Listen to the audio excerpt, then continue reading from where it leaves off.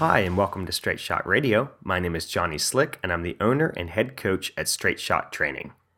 For the past few years, the American College of Sports Medicine has listed high-intensity strength and conditioning programs at the top of the list of fitness trends. A decade ago, programs like CrossFit were on the fringe and only used by fitness buffs looking for a new challenge away from the typical gym experience. Now, CrossFit has over 11,000 affiliates worldwide and hosts an online fitness competition every year that has well over 200,000 participants of all fitness levels. High-intensity cross-training programs combining gymnastics, weightlifting, powerlifting, strongman, and racing sports like running, biking, and swimming are now present in some capacity at just about any mainstream gym you go to. But there is still this stigma attached to these programs that they are dangerous and participants are prone to injury at a higher rate than other forms of exercise or sport. So is this true? And if it is, how can we make it safer to enjoy programs like this? I've got a pile of recent studies that I want to share with you, along with some exciting news that Straight Shot has for CrossFit athletes. So let's jump right into it.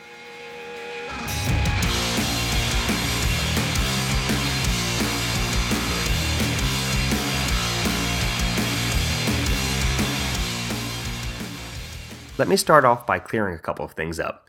Number one, I am a CrossFit Level 1 trainer and CrossFit movement and mobility trainer, and I have been for about 6 years now. I also trained and competed in CrossFit for about 4 years. And there's so much that I love about both the training program and the sport of CrossFit, but like any training program, it's not perfect. And I do have some different ideas than what is preached by CrossFit HQ. The second thing is, this is not a commercial for or a critique of CrossFit specifically, because high-intensity cross-training methods have been around long before CrossFit, and they've coexisted throughout this decade of CrossFit's reign at the top of functional fitness programs. Most of the studies I'm going to be sharing with you today were done on CrossFit gyms and athletes due to their popularity, but the results can be compared to any gym or program that uses a similar model of constantly varied functional movements performed at high intensities to increase an athlete's work capacity across broad time and modal demands. And for my CrossFit nerds, I did have to write that down, but I didn't have to look it up before I wrote it down. I still do remember all of that spiel there. Number three, I will not be referencing the study performed by the National Strength and Conditioning Association that looked at injuries in CrossFit. This is a famous study that was even a little bit in, well, when I say news, I mean CrossFitter news. It was popular because CrossFit sued the NSCA for falsifying the data collection and falsifying the results of the study in order to defame CrossFit, because the NSCA technically is a competitor to CrossFit. And when CrossFit sued the NSCA, they ended up winning portions of that case. So we're not going to be discussing that one at all. All of the studies we're going to be talking about today were independently performed and published in orthopedic journals, and to the best of my knowledge currently, are not involved in any collusion like that. All right, so now that that's all out of the way, we'll get into our first study. This is from the Orthopedic Journal of Sports Medicine, and we're going to refer to this one as the Dutch CrossFit study. This study was a questionnaire that focused on injury incidence in CrossFit over the course of a year and included data on athlete demographics and characteristics, and it was sent out to all 130 CrossFit gyms in the Netherlands, and it was also available online in active Facebook groups for different CrossFit gyms. So the data collected was from July of 2015 all the way to January 2016. And this consisted of people who were over 18 years of age and trained at a registered CrossFit gym in the Netherlands. So the results of this collection study they did was, of the 449 participants, 252 of them, or 56.1%, sustained an injury in those 12 months, over the course of 12 months. So 449 participants, 252 athletes were injured. That's over half of them. The most injured body parts in this study were the shoulder, the low back, and the knee. And the duration of participation in CrossFit significantly affected the injury rates. So people who had been training in CrossFit for less than 6 months were injured at a higher rate than people who had been training in CrossFit for more than 24 months. The majority of these injuries in the study were overuse injuries. So the conclusion of the study was the injury incidence for athletes participating in CrossFit was 56%. The most frequent injury locations were the shoulder, low back, and knee. A short duration of participation, which is less than 6 months, was significantly associated with an increased risk for injury. This study is being passed around by coaches throughout the CrossFit community because it was done correctly and it was done without bias and allows us to learn from what's going on here.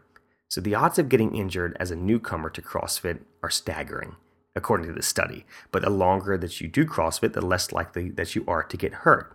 But what is it about the program that had half of the Dutch CrossFitters getting injured during this year? Well, let's look at the next study. This is the New York study, and it's published in the Journal of Sports Science and Medicine.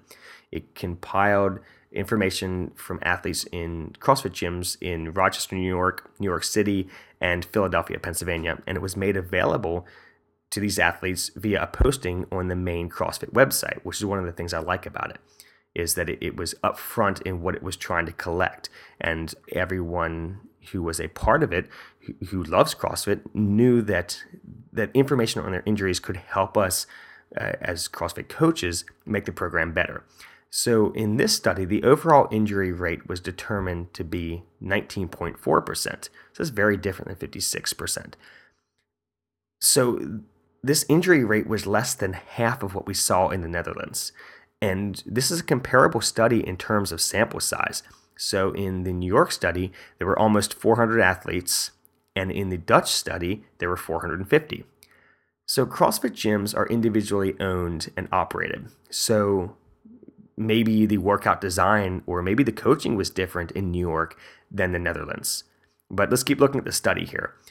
Males were injured more frequently than females, which I think a lot of that has to do with guys don't tend to listen to their bodies as well as girls do.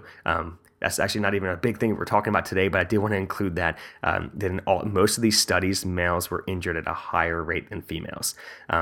But that's probably another talk for another day. But across all of these exercises, the injury rates were significantly different.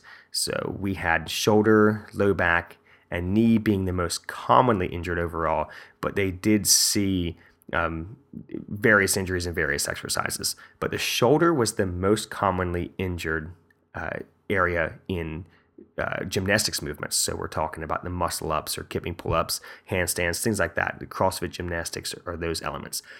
When it came to low back injuries, those were most commonly injured in powerlifting movements. So squatting, deadlifting, pressing overhead, or powerlifting technically is bench press, squat, and deadlift. But I'm also not sure when they say powerlifting. They did have powerlifting as two separate words in this study, so they might mean exercises to develop power like Olympic weightlifting. But that's clean and jerk and snatch, which are different than squat, bench, and deadlift. So that's one thing I can't quite tell from the study if the low back was being injured in squat, bench, and deadlift or in Olympic lifting or both. But lastly here, and this I think was the most important part of this study that we can learn from this, is the injury rate was significantly decreased with trainer involvement. This is super important to take away from this study. The athletes who reported a coach monitoring their form, adjusting their movements, helping them select the correct weights, those athletes were much less likely to be injured than the ones who didn't have a coach guiding them, or maybe they weren't listening to their coach, because that does happen too. But this is something I take very seriously as a coach. Getting injured while trying to get healthy is counterproductive. Being sore is one thing, but injuries suck for both the athlete and the coach. Now, I don't think coaches are entirely to blame because people need to give their coach feedback if something doesn't feel right. But I do think a huge responsibility is placed on the coach to be smart, to program safe workouts, and to spend time with all of the athletes in a class, if you're in a group atmosphere, throughout the workout, and to not be afraid to step in and stop someone if they're going to hurt themselves. As coaches, we are the experts. It's up to us to keep people safe while working out. And athletes, you all need to communicate with your coaches. So this study shows how important that relationship, that athlete to coach and coach to athlete relationship is to the athlete's safety. So the next study was not done in a CrossFit gym or through CrossFit athletes, but rather a chain of gyms that had what the study refers to as an extreme conditioning program. And this one we're going to call the Alabama study. It was published in the journal Sports Health. And the hypothesis was the injury rate in the extreme conditioning programming is greater than the injury rate of weightlifting, and the majority of injuries occur to the shoulder and low back. So this was an injury survey that was sent out to 1,100 members of a gym franchise with 5 locations across Birmingham, Alabama. And of those 1,100 people, only a total of 247 athletes actually completed the survey. Of those 247, 85 athletes, or 34%, reported that they had sustained an injury while participating in that gym's extreme conditioning program. Of those 85 athletes, there were a total of 132 injuries recorded. So this was an estimated incidence of 2.1 injuries per 1,000 training hours. The shoulder or upper arm was the most commonly injured body site. So we're seeing a trend here is the shoulder injury. And this accounted for 15% of those injuries. Here's a first important thing here. Athletes with a previous shoulder injury were 8.1 times as likely to injure their shoulder in the extreme conditioning program compared to athletes with healthy shoulders. The trunk, back, and head and neck, and the leg or knee were the second most commonly injured sites in this study that they collected. The next thing I want you to pay attention to here, the injury incidence rate among athletes with less than 6 months of experience in the extreme conditioning program was 2.5 times greater than that of more experienced athletes, which is more than 6 months of experience. So think back to that Dutch study we were talking about at the very beginning. The last thing is, athletes reported that 35% of injuries were due to overexertion and 20% of injuries were due to improper technique. So 3 big takeaways from the Alabama study. The first is similar to what we saw with the Dutch study, and that was that newer athletes were injured 2.5 times more often than experienced athletes. The second takeaway is another piece of the puzzle that I find interesting, but not at all surprising, and that's that the instance of injury was higher in people with previous injuries. Higher as in you were 8 times more likely to injure your shoulder if you had a prior shoulder injury. This is because once you injure a joint or a system, if you don't work to correct whatever that dysfunction is that caused it, or whatever that improper movement is that caused that injury, once it heals, you're going to default back into that faulty movement pattern that caused the injury in the first place. Or you may never really totally heal from the injury, and it leaves you with altered mechanics that will definitely lead to future issues. So here's where athletes need to be honest with themselves and honest with their coaches about previous injuries, and coaches need to be ready to modify things so that people don't re-injure themselves. Finally, the third takeaway is that 35% of the athletes said overexertion caused the injury, and 20% said improper technique. I think these actually go hand in hand. If the weight is too heavy for you or the movement is too difficult, your body will seek the path of least resistance, and you're going to end up in a poor position, and you're going to end up straining through a movement. This is why CrossFit teaches its level 1 trainers the concept of mechanics, consistency, intensity. So first mechanics, then consistency, then intensity, meaning we get the movement down, we practice good form over and over and over and over again, then we add weight or add complexity. Sadly, even though this is part of the CrossFit certification, it's something that's forgotten by coaches who are too eager to see their athletes set new personal records or say, look, I taught this 70-year-old lady how to do kipping pull-ups. Or they want to put it on their Instagram or something that they had somebody crush some state record on the squat or something, regardless of the person's form. At the same time, so that's on the coach's end, at the same time, athletes, you need to be patient.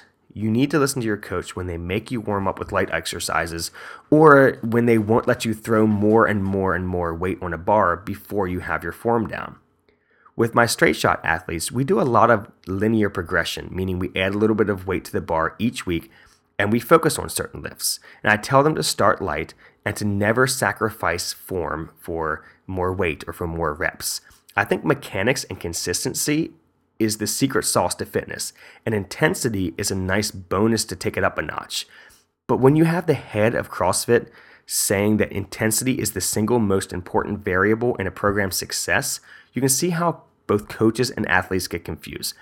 But I'm not going to go down that road. Let's just roll into our next study here. This next one is from Florida. So we're going to call it the Florida study, and was published in the Journal of Sports Science and Medicine. This survey was administered to athletes at 4 owner-operated facilities in South Florida. The respondents reported the number of injuries, the location of injuries, and their training exposures, or how often they were training, how many days a week, how many hours a week they were putting in. And they answered questions regarding potential risk factors for injury. So 50 out of 191 athletes, or 26%, sustained 62 injuries during their CrossFit participation in the preceding 6 months. The most frequently injured locations were the shoulder, the knee, and the low back. So again, we're seeing kind of those same spots where people are getting injured, same joints. The injury incidence was 2.3 injuries for every 1,000 athlete training hours. The injury incidence was similar to related sports, including gymnastics and powerlifting. I want you to remember that phrase there. We'll get back to it in a second. While being a competitor was related to injury, increased exposure and length of participation in CrossFit likely underline this association. Specifically, listen to this last part here, increased exposure to training in the form of greater weekly athlete training hours and weekly participations may contribute to injury. So wait a minute, did you catch that one part? You were just as likely to get hurt doing CrossFit as you were doing gymnastics and powerlifting. So we can look at this one of two ways. One, it shows that gymnasts and powerlifters really can't knock on CrossFit for injury because people in their sports are just as likely to get injured as CrossFitters. Or think of it this second way, gymnastics and powerlifting are competitive sports, so of course you're going to run the risk of injury. But CrossFit is a workout, and you shouldn't get injured during a workout program. So I think both ways of looking at it are correct because CrossFit both is and is not a competitive sport. You can do CrossFit as a great workout without competing, or you can do local competitions, or you can do the online competition to qualify for regionals, all the way up to the international competition, which is the annual CrossFit Games. We see in this study that the competitors were more likely to be injured, which makes sense because CrossFit workouts are scored or timed somehow, and the faster you move, the better your time or score. Sadly, not all movements should be performed as fast as you can, and not everyone needs to do things as fast as they possibly can. So if you aren't interested in competing, and you listen to your body and tell your coach if they tell you to slow down, and coaches, you all need to learn when to tell your athletes when to back off, you're much less likely to get hurt. If you're a competitor, you need to understand that if CrossFit is your sport, that your risk of injury is going to be similar to other sports. The other thing I want to bring up from the Florida study is that the more hours people trained, the more likely they were to get injured. Overtraining is a huge problem in the fitness world, and not just CrossFit. The no days off mentality is getting people hurt, and it needs to stop. You are only as fit as the workout that you can recover from. Beating yourself up day in and day out isn't making you fitter, and eventually you're going to be sidelined and forced to rest when you get injured. So this is another reason I created the Straight Shot training program. We lift 3 to 4 days a week and have a sprint conditioning day where we might use some bodyweight movements or lighter weights in a circuit. And of the lifting days, we typically only dedicate one of them as a high-intensity circuit day, with the other days being focused on mechanics and building strength. Personally, I've trained myself this way for several years, and I can still walk into a CrossFit gym and hold my own in whatever their WOD is that day. But I don't need to do that kind of workout every single day in order to be fast or strong or powerful or have endurance or have a combination of all of those. In Straight Shot, we have one complete rest day and one complete rest day and one active recovery day. So we have two kind of rest days to allow the body to repair and come back fitter. And this is paramount, I believe, to my athletes' success and the safety of my program. And I think it's part of my responsibility as a coach to enforce this, to make sure that my athletes are taking these rest days seriously. So last little thing here before we move on. Please stop trying to make no days off a thing. It's not, doesn't work. It's not going to happen. You have got to allow the body to recover. So on to our next study. This is the Brazil study. This is a newer one, and it was published in the Orthopedic Journal of Sports Medicine. The methods were, this cross-sectional study was based on a questionnaire administered to CrossFit athletes in various gyms across Brazil. Data was collected over the course of 2 months through an electronic questionnaire that included demographic data, level of sedentary lifestyle at work, sports training history prior to starting CrossFit, current sports activities, professional monitoring, and whether the participants experienced any injuries while practicing CrossFit. So I like this one because it took into account things outside of the CrossFit training program. So what these people did during their everyday life. The results were a total of 566 questionnaires were received and met the inclusion criteria. And of those, 176 individuals, or 31%, mentioned having experienced some type of injury while practicing CrossFit. And this study found no significant difference in injury incidence rates regarding the demographic data. So there was no significant difference regarding previous sports activities because individuals who did not practice prior physical activity showed very similar injury rates to those who did practice sports at any level, which is interesting because you'd think that people who were athletes before doing CrossFit would get injured less once they started it than people who didn't work out at all. But it just shows that everyone needs to become a beginner when they start a new program. And once they're in it, you have got to become a lifelong learner when it comes to the pursuit of fitness. Just because you played football doesn't mean you know how to lift correctly. Just because you were a swimmer in college doesn't mean you know how to swing a kettlebell. You have to listen to your coaches, and coaches, you can't assume that somebody knows how to do something just because they were an athlete. So anyway, the conclusion stated that CrossFit injury rates are comparable to those of recreational or competitive sports, and the injuries show a profile similar to weightlifting, powerlifting, weight training, gymnastics, and running, all of which have an injury rate nearly half of that of soccer. Now, I know we're talking training today, but since I'm bringing soccer up, I wanted to share this study with you because I ended up down a rabbit hole whenever I was researching for this. And this is a study on the injury rates of soccer that was published in the journal Pediatrics. This study found that 3 million injuries in youth soccer occurred between 1990 and 2014.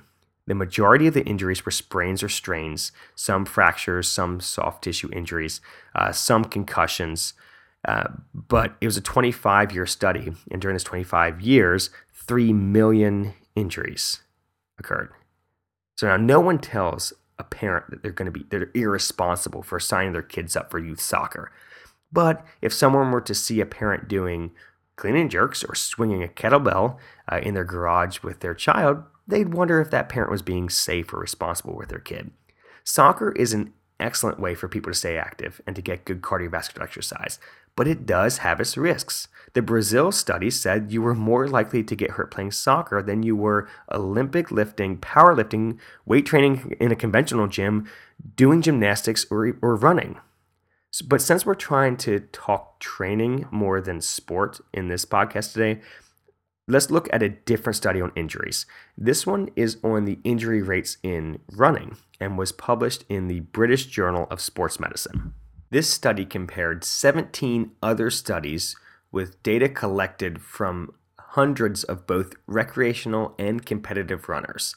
The overall incidence of lower extremity injuries found in the 17 studies varied from 19.4% to 79.3%. Yes, in some of these studies, 80% of runners were injured while training.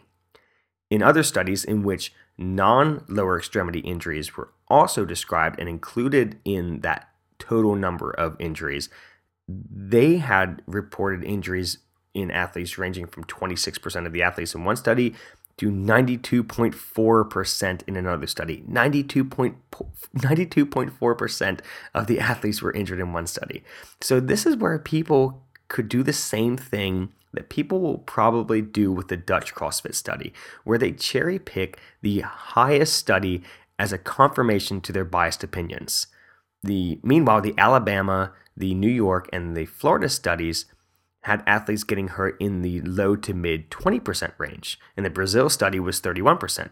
So again, don't just look at one study. That's why I like comparative studies like this British running study and the other CrossFit studies that were more compilation studies involving lots of athletes or multiple studies, just so you can get a wider range of results to draw a conclusion from.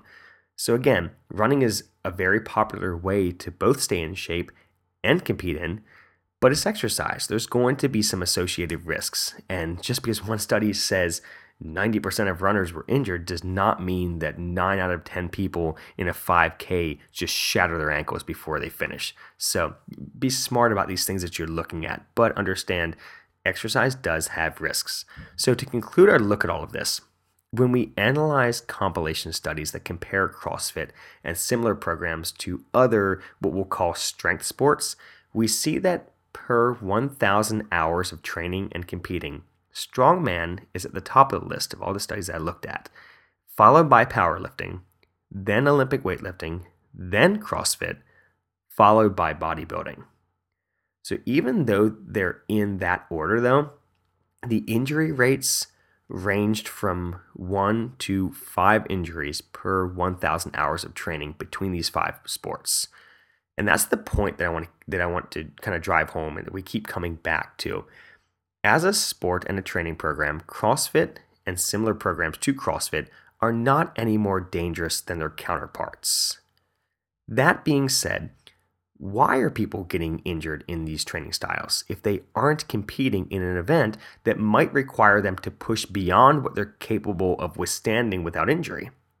Well, people like to push the red line. Some people enjoy it. Some people like to feel like their lungs are coming out of their throat at the end of the workout. Whether they're crazy or not, that could probably be a different study in itself. But during my research, I found a study that compared a CrossFit class to a personal training session using the guidelines of the American College of Sports Medicine. And I had to laugh then, I'm laughing now, because of course CrossFit is going to be more dangerous than an ACSM training session because it's way more intense.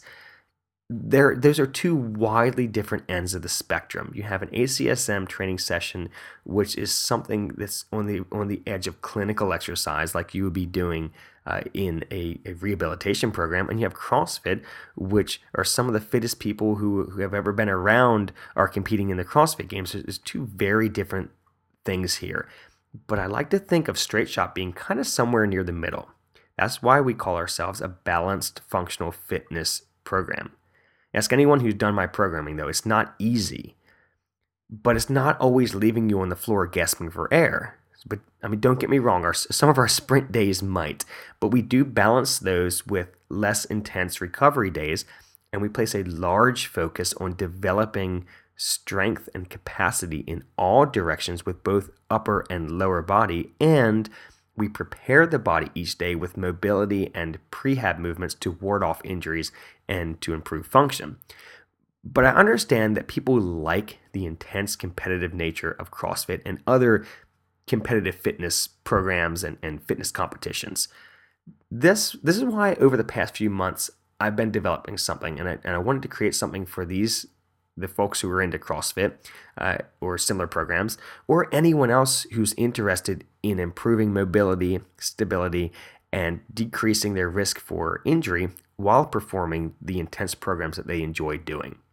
So coming out this week, tomorrow actually, Monday, is a new program from Straight Shot called Resilient.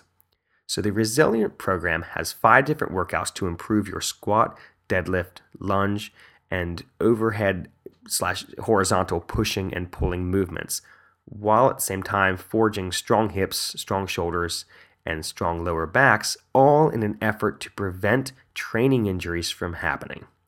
So each workout, we focus on 2 of the previously mentioned body shapes. And you can do these before your CrossFit class, or you can do these on an active recovery day because they are just mobility and prehab, and they take about 10 to 15 minutes. As a bonus with this program, we're also including 4 what we call core finishers. And these are core workouts that you can do after your training session if you have time. And they will help you develop the muscles around your hips and trunk to both stabilize and move you, because after all, functional movements are core to extremity in nature. So from the center outward. So the Resilient program is all on a mobile-friendly PDF, and every exercise in the program has a link to a demo video so you can make sure that you're performing it correctly. So if you would like to get the Resilient program to start addressing your mobility and stability issues, or if you would like to do the Straight Shot Training program, which is a monthly subscription to a comprehensive strength and conditioning program, you can find both on our website, straightshottraining.com. If you'd like to connect with us on social media, you can do so using the handle @StraightShotTraining. So for all of you coaches out there, I hope you can take something away from this podcast to help you create a safer environment for your athletes to train in. And athletes, please listen to your body and communicate with your coach so we can help you stay safe while getting fit. And regardless of what your training program is, the better coaches and athletes can work together, the less injuries we're going to see. Thank you so much for listening today, and have a great week, everybody.